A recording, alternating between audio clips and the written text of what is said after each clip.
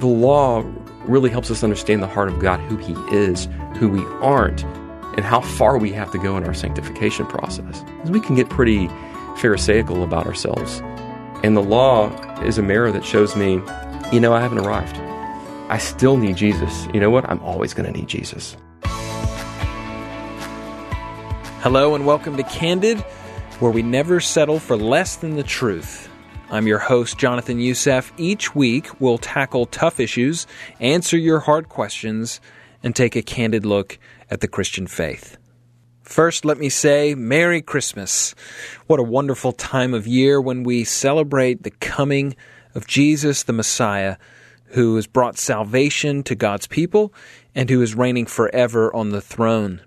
To prepare your heart in this season, I want to offer you a free digital download of Jesus the Only. Visit ltw.org/candid today and request your free download. Christmas is a celebration of the defining moment in redemptive history. All throughout the Old Testament, we see glimpses of Jesus and look forward to that one who is to come to deliver his people. At the cross, our sinless Savior takes upon the sin of the world. He fulfills all the requirements of the law, and by faith in Him and in His perfect sacrifice and in the payment of the penalty for our sin, we are set free from sin and death. Jesus Himself said He did not come to abolish the law, but to fulfill it. This is central to the Christian faith. One of the issues in the church is the move by some to separate ourselves from the Old Testament, forgetting that there is this cohesive narrative to Scripture. Rather than reading Scripture to understand God's plan, we cast ourselves as central characters in the Bible and focus on how the world aligns with our plans. It's important that we understand the purpose of the covenants. And so I've invited a pastor friend of mine, Zach Carden, to Candid Conversations to help us by sharing biblical insight into this topic. Zach has a Master's of Divinity from Covenant Theological Seminary and has been a pastor for 18 years. He's also got a teacher's heart and a gift for simplifying and sharing complex biblical truths. Zach, welcome to Candid Conversations. Thank you. It's good to be here. We're getting close to Christmas, and we're thinking about the coming of Christ to our world and what that means. And there are really the surface implications, but then there are the true deep implications. And a lot of the conversation, I think, that's happening in different churches is around this concept of covenants, Old Covenant, New Covenant. My question to you is, does it matter? And why does it matter? Can't I just have Christmas and Easter and go on with my life? Yeah. Does it matter? Yes. Longer answer. As long as we're talking about Christmas, I think a great illustration of the whole thing is a Christmas tree. So when Christmas comes around, you bring out all those ornaments, the ones that you've collected over a period of time, some special sentimental ornaments, and you hang them on a tree, the ugly ones, and then you hang them on a tree.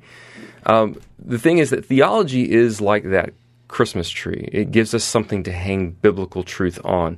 The stories of the Bible, the memory verses that we have.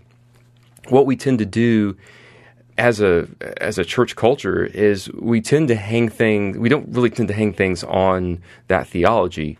We have a nice Bible verse or a nice Bible story, and it means something to us, and so we define it by its meaning to us versus its meaning in the history of redemption. So the Christmas tree is like that history of redemption, that theology that runs behind the Bible stories. Yeah, so you've got the kings, and you've got the judges, you've got David, and you've got Noah, you've got Abraham, and you've got Adam, and all that hangs on this tree, and at the top you've got the star, which is Jesus, but people are like, just give me Jesus, just give me the star, right. And you can keep the rest of it. But without the rest of it, Jesus, redemption, the cross, none of that makes any sense. Neither do the covenants. And the new covenant really doesn't make any sense without the old covenant. Often when people think of Old Testament, New Testament, Old Covenant, New Covenant, they're thinking, okay, one seems to be kind of law, the other one seems to be grace, one seems to be judgment, the other one seems to be love, How do we bring clarity to that? What are the images we should be getting? There's a lot of questions there. And there are a lot of illustrations that can go with that. When you're talking about law and gospel, there are groups out there that would separate those two things and say they don't really have anything to do with one another. The problem with that is that Jesus said that the law is good. And the Bible tells us, even in the New Testament, that the law is good. The problem is that the law is deadly also. Right. The law is deadly if you're trying to justify yourself by the law. If you're trying to say, I'm going to make myself right before God, the law slays you. It tells you that you're a liar. It tells you that you can't live up to the standard of perfection. Right. And that takes us all the way back to the garden. That takes us back to the covenant that Adam had with God, that he failed to live up to being the perfect person, the perfect man. And because he failed, we all, as his posterity, fail as well. Right. So it took another Adam to come in and do what he couldn't do. I had a guy ask one time after reading a lot in the Old Testament, and he asked the question, so the Old Testament's filled with all of this killing and all these horrible stories. What are we to do with that? And I said to him, look, by the time you get to the end of the Old Testament, by the time you get to Malachi, you really believe God cannot save this people through a human being or a nation or anyone, because they all fail, one after the other. Even Solomon, in all his wisdom, had many wives and built temples to those wives' gods around the temple to the one true God. So you see over and over again, oh, maybe this is the one. Maybe this is the one. Because way back in Genesis 3:15, God promised there would be one who would crush the head of the serpent. Right. And so it's every generation is looking for the one. Here's the one who's going to do that. And they all fail, telling us that we needed something more than just a man. We needed the God-man. We needed Jesus to come. We needed someone who was going to really, truly crush the head of the serpent. And that's the comparison. What the covenants do is they really outline what this new covenant's going to look like, who this Redeemer is going to be. I'm thinking down the track of salvation now, and I think the question that comes up with a lot of people when they first become believers or when they're asking questions about Christianity, if Christ is the only way to salvation, how did someone in the Old Testament come to salvation without his coming yet? That's a good question, because I think that people waffle on that a little bit. They say, well, they did the sacrifices, and that really covered over things for them temporarily. It put a little bit of patch on it. I don't think that's what it is. The blood of bulls and goats and sheep and ram, the Bible is very clear on the fact that those do not do anything for our sins.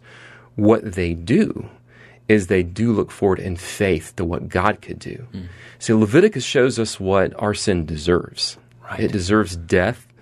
When I was a youth pastor, I'd tell my kids, look, in my group, if you went to the temple, it's not going to be this pristine place like a church. It's going to be smelly and violent and dried up blood. Dried up blood. It's going to be a horrible place, but it's putting on display what our sins deserve. Right. And then what Christ took on the cross for us. So the faith in the Old Testament, even through the means of grace in the Old Testament, being the sacrifices and the word and all the various the Passover and circumcision and all those rites pointed toward the grace that we would have in Christ. And the people did that in faith, right, in the one who would come. Likewise, we in the New Testament, we look back on what Christ did. So through the Lord's Supper and through the sacraments, through the Word, we look back on what Jesus did. And if we can look back and be saved, they can look forward and be saved. Jesus is the only way. He's the way and the truth and the life for the patriarchs, as he is the way and the truth of the life for the apostles and those who came after. And Jesus said, Abraham longed to see my day, and he did. Right. And he rejoiced. Yeah.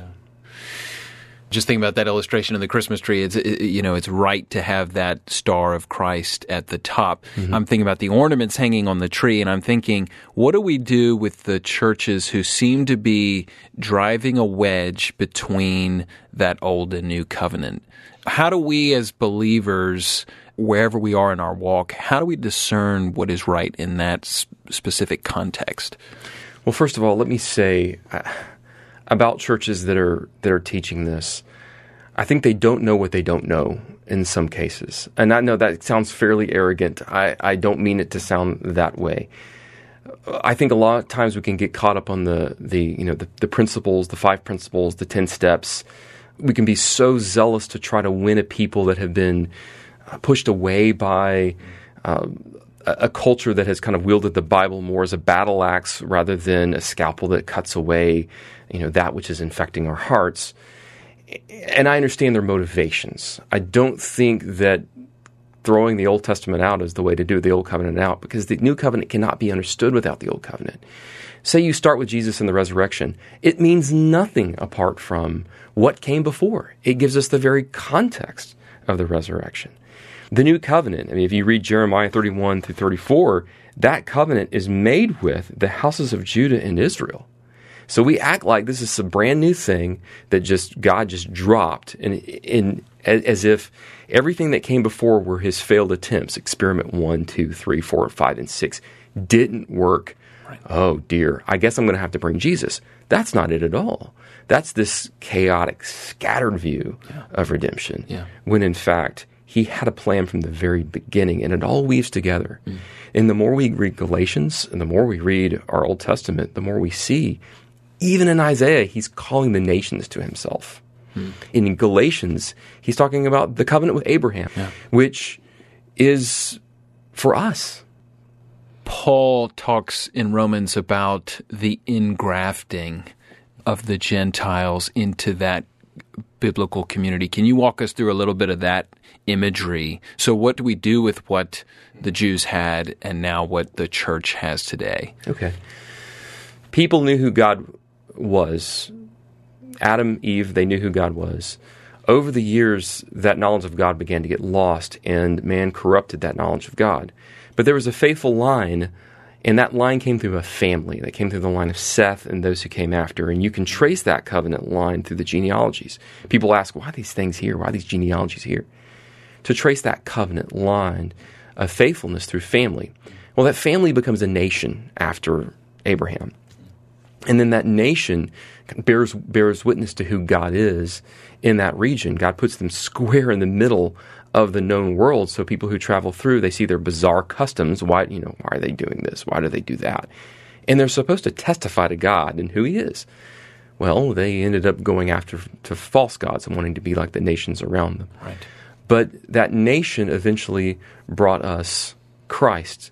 And through Christ, we go back and that nation expands. And so what he's doing is he's offering to bring the Gentiles in to that world, into that salvation, and into that covenant. That's why the new covenant is made with Judah and Israel. He's saying, okay, bring the Gentiles in. He didn't say, stop with the Jews. He's saying, I'm opening my household. My people, my chosen people are no longer just relegated to a country, an ethnicity. My people are going to be from every nation, tribe, and tongue, and so I'm bringing them into the covenant. That's what Galatians really is talking about. Mm-hmm. I've heard you use the illustration of a Super Bowl ad. Mm-hmm. I wonder if you can kind of paint a little bit of that picture for us. In a way, I'm trying to get you to show us the picture of what it is that Christ is actually ushering in. Mm-hmm. What is that? We kind of have these strange views of how God relates to us. Right. The covenant system just seems strange because it's through blood. It feels very Old Testament. It does. To use that terminology. Yeah. But what is it? The picture that we're actually should be, at the forefront of our minds when we think about this. Well, that particular ad, I've gone trying to find it. I don't even know what car company it's for. We probably couldn't mention that anyway. So there's this truck, and it opens up, and this you see this guy go picking up this old truck with his new truck, and he hauls this old truck to a barn, and then you see a lot of restoration work being done. You see the sparks flying from the welding torch and all of that, and then at the end of this commercial, you see the man bringing in this older man, and it's his father. And the father says, "That looks like my old truck." And the son says, "It is." And to me, that was such a beautiful illustration of what Jesus came to do. Here's this wrecked creation, wrecked by our sin, that Jesus stepped into our world, refused to abandon, and he restored. And he begins that restoration in us through faith. That's the first step. That's the death that is overcome is the second death, which is separation from God. He brings us in and restores that. And we're looking forward to that second advent, that second coming of Jesus, where death and pain and sickness are all just trampled under his feet, and that we live with him for eternity. So that's the big scope of redemption, the one who would come, who would suffer, die, be resurrected, and then draw a people to himself, restoring God's creation to its pre-fall glory. What do we do with the law? We know Christ came to fulfill the law, but what does that even mean? Yeah. So the law in itself is a reflection of who God is. So it can't be bad. It is a reflection of his heart. Now, some people are thinking about those weird Old Testament laws, which really are to set apart a people. Right. I'm not talking about that. We know that there's moral, civil, and ceremonial law. We know that the civil law expired with the kingdom of Israel. We know that ceremonial law expired because it had a purpose, and it was to set a people apart. And then, the dietary law was a part of that. Right. And Jesus abrogated that through telling Peter, "Rise, Peter, kill and eat. Don't call anything unclean that I've called clean." But then we get down to the moral law. We get down to some of that, and we do want to say, "Oh, well, Old Testament law is Old Testament law," but and if it's not repeated in the New Testament, then it's not law. I think that could be faulty. There are three uses of the law according to most theologians, and the first use of the law would be to restrain sin in society. So it gives us a kind of a moral compass. You see in the Noahic covenant that God instituted a capital punishment there via the government, or that the government would restrain wickedness. And Paul talks about that the government bears a sword for a reason. You should pray for it. And they restrain a societal wickedness. Otherwise, we would spiral out of control. So the second use of the law would be to be a steward that leads me to Christ. So it helps me understand that I can't and that he can. That Jesus can live up to the law where I can't. So it condemns me and it brings me to my knees. Right. But once it's brought me to my knees in repentance, the law no longer condemns me in Christ, because Christ was the second Adam who lived up to the law. But what does the law do for me now in Christ? Well, I would be remiss if I didn't say that the whole purpose of the New Covenant, what the New Covenant language talking about writing the law upon our hearts, giving us a new heart, that's the language of the New Covenant. That is regeneration, which is done by the Holy Spirit. And he is the one, and I think he is the essential component that most people are leaving out these days when they talk about the New Covenant, because he will then begin to change us, and more that sin in us is mortified. And the law then becomes a lamp and a guide, and it shows us what God is like and what he requires of us. And so you see some people who pull from that Old Testament law and want to talk about some things societally, and then they reject other things societally. But you can't do that. I mean, the Old Testament law has principles, as the Westminster Confession puts it, the sundry principles of the Old Testament are now, the general equitable principles of that are extracted and are useful for the believer. So overall, the law really helps us understand the heart of God, who he is, who we aren't, and how far we have to go in our sanctification process. Because we can get pretty pharisaical about ourselves. And the law is a mirror that shows me, I haven't arrived. I still need Jesus. You know what? I'm always going to need Jesus. Yeah. But to jettison the law is really jettisoning and getting rid of that which helps me in my walk with Christ, as long as I'm not depending on the law for my justification. Right. I can use it for my sanctification. When we think about Old Testament, Old Covenants, there are multiple covenants, right, that are taking place. Can you walk us through some of those covenants and what it is that they are showing to the church age believer, to us today? Absolutely. We talked a lot about the Adamic covenant, the covenant with Adam. The covenant with Adam, he was given a choice between the tree of the knowledge of good and evil, the tree of life. And he chose that which would make him like God. Right. And he wanted to be like God. He wanted to be his own God. And that's our problem. We want to be our own God. We don't want God in the picture. We want things to center around ourselves. So God barred the way to the tree of life. But then he gave the promise through the proto-evangelion, is what they call it in theology, Genesis 3:15, that one would come to crush the head of the serpent. He will crush his head, the serpent would bruise his heel. So that gives us a picture of a Messiah to come. Fast forward to the Noahic covenant, and you see that here's this deluge. The deluge is the wrath of God being poured out on the earth. The only people who are saved from that are Noah and his family, his sons and their wives. And that ark is a picture. It's a very, very picture of being in Christ. And that's what that covenant is just really showing us. That God hangs his battle bow in the air. When we think about a rainbow, it's the overturned bow. And that bow is now not pointing downward, it's pointed upward. He's going to bear the wrath. Christ is going to bear the wrath for our sins. That ark is taking the full-on punishment that was meant for us so that inside we may dwell secure. Fast forward to the Abrahamic covenant.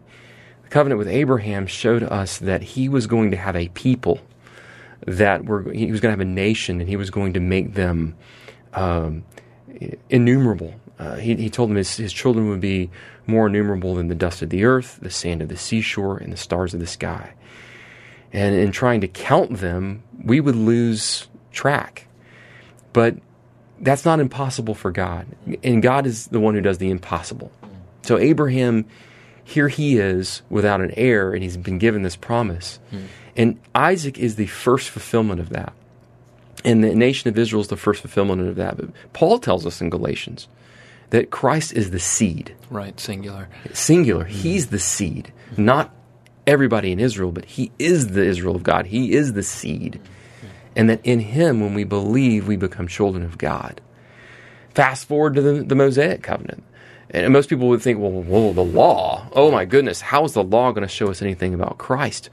But when you read about the scapegoat, when you read about the sacrifices, when you read about the Passover, this rich imagery of, I need a substitute. I need someone who's going to be in my stead. I know I deserve death, hell, and judgment because that is my rebellious heart in God's sight. But what Jesus did is he took all those things for us. And even in the law of Moses, it's this beautiful picture of what God is going to do for us in Christ. And Moses, as that mediator of that old covenant, points to Jesus as the mediator of the new. Fast forward again to the Davidic covenant, and you've got a promise to David that there will never fail to be one who sits on the throne of David. David was a man after God's own heart. And the contrast there is that the people wanted a king. It wasn't that God wasn't going to bring him a king. I disagree with people that say that. You look back at Hannah's prayer, you look back at the promises made by Jacob saying that Judah will have, the scepter will come to Judah. Right. And you see that there would be a king.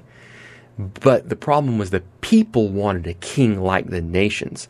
Not a king because the rest of the nations have a king.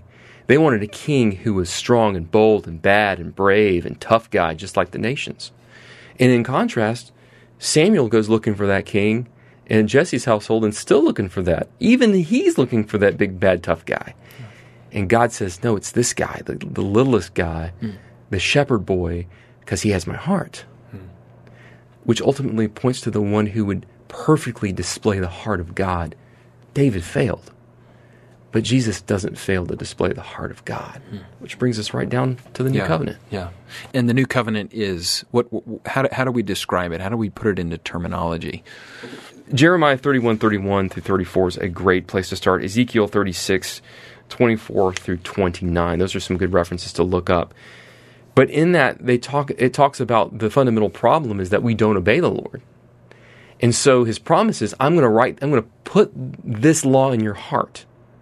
And even Paul in 2 Corinthians 3, 1 through 6 talks about how they have become a basically proof of the new covenant, and their ministry is valid because they are living out the fruit of the Spirit, the new covenant reality. And so that shows that the law has been written on the tablets of their heart. So it is the Holy Spirit indwelling us, changing us, making us able to more and more obey that which Christ gives us, which we couldn't do before we're redeemed, before we are regenerate.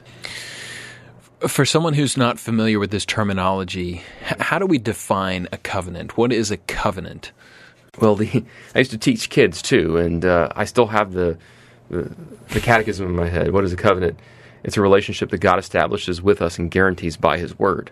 And I can't say it any simpler than that. Right. It's an agreement. But in that agreement, God shows us something of His nature. And throughout those covenants, He shows us what He's like. I think one of the coolest illustrations of this had happened to me when I was being installed, or I was being given a charge in my as I was being ordained in the whole process. The ministers gather together and they give you a charge, and so I was being set apart. And there was a minister in our group who, well known, well beloved. Well, his son was also being brought in. So there's this intense emotion. He's giving this charge to his son, and he's weeping and seeing the fulfillment of the promises of God in his son's life. And he leans over to me and says, "Zach, I don't know you well, but I want to extend to you the same love." And I just leaned in and said, "I am happy to be caught up in the love between a father and a son." The eternal covenant is between God the Father and God the Son, and we have the blessing and the benefit of being caught up in that. It makes us no lesser of people. It makes us great to be sandwiched in between that love between God the Father and God the Son, which is bound together by the Holy Spirit. I think it's so important that we understand the depth and the richness of what's being conveyed through these covenants. As we think about Christmas, as we think about that coming of Christ, we need that whole picture, because that whole picture, it fills us with such love and gratitude, and we don't want it to be cheap. We want that full picture. We talked about this earlier, but if Christianity is a relationship, then we want to know the one who has loved us. I'm teaching through 1 John right now, and we're thinking about the only way that we love is because He first loved us. And I think if that's the case, then we need to just as you would get to know your spouse, right? You don't marry a woman or man and then just sort of not talk to them. Right. You want to know every detail of who they are, their being, their character. And I feel like that's what this theological framework does for us. I think some people hear the word theological framework and they sort of start tuning into some other channels. Academic and yeah, it's just buzz. But in reality, it has a richness. It gives you appreciation.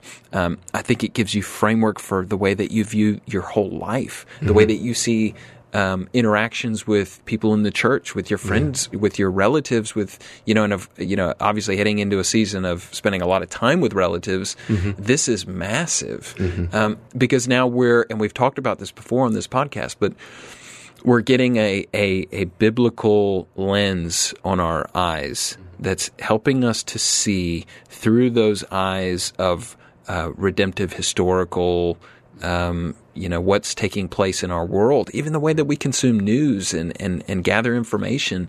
It brings such a level of clarity and understanding. Even when there are times when we don't understand, there are what you've talked about. We understand the character of our God.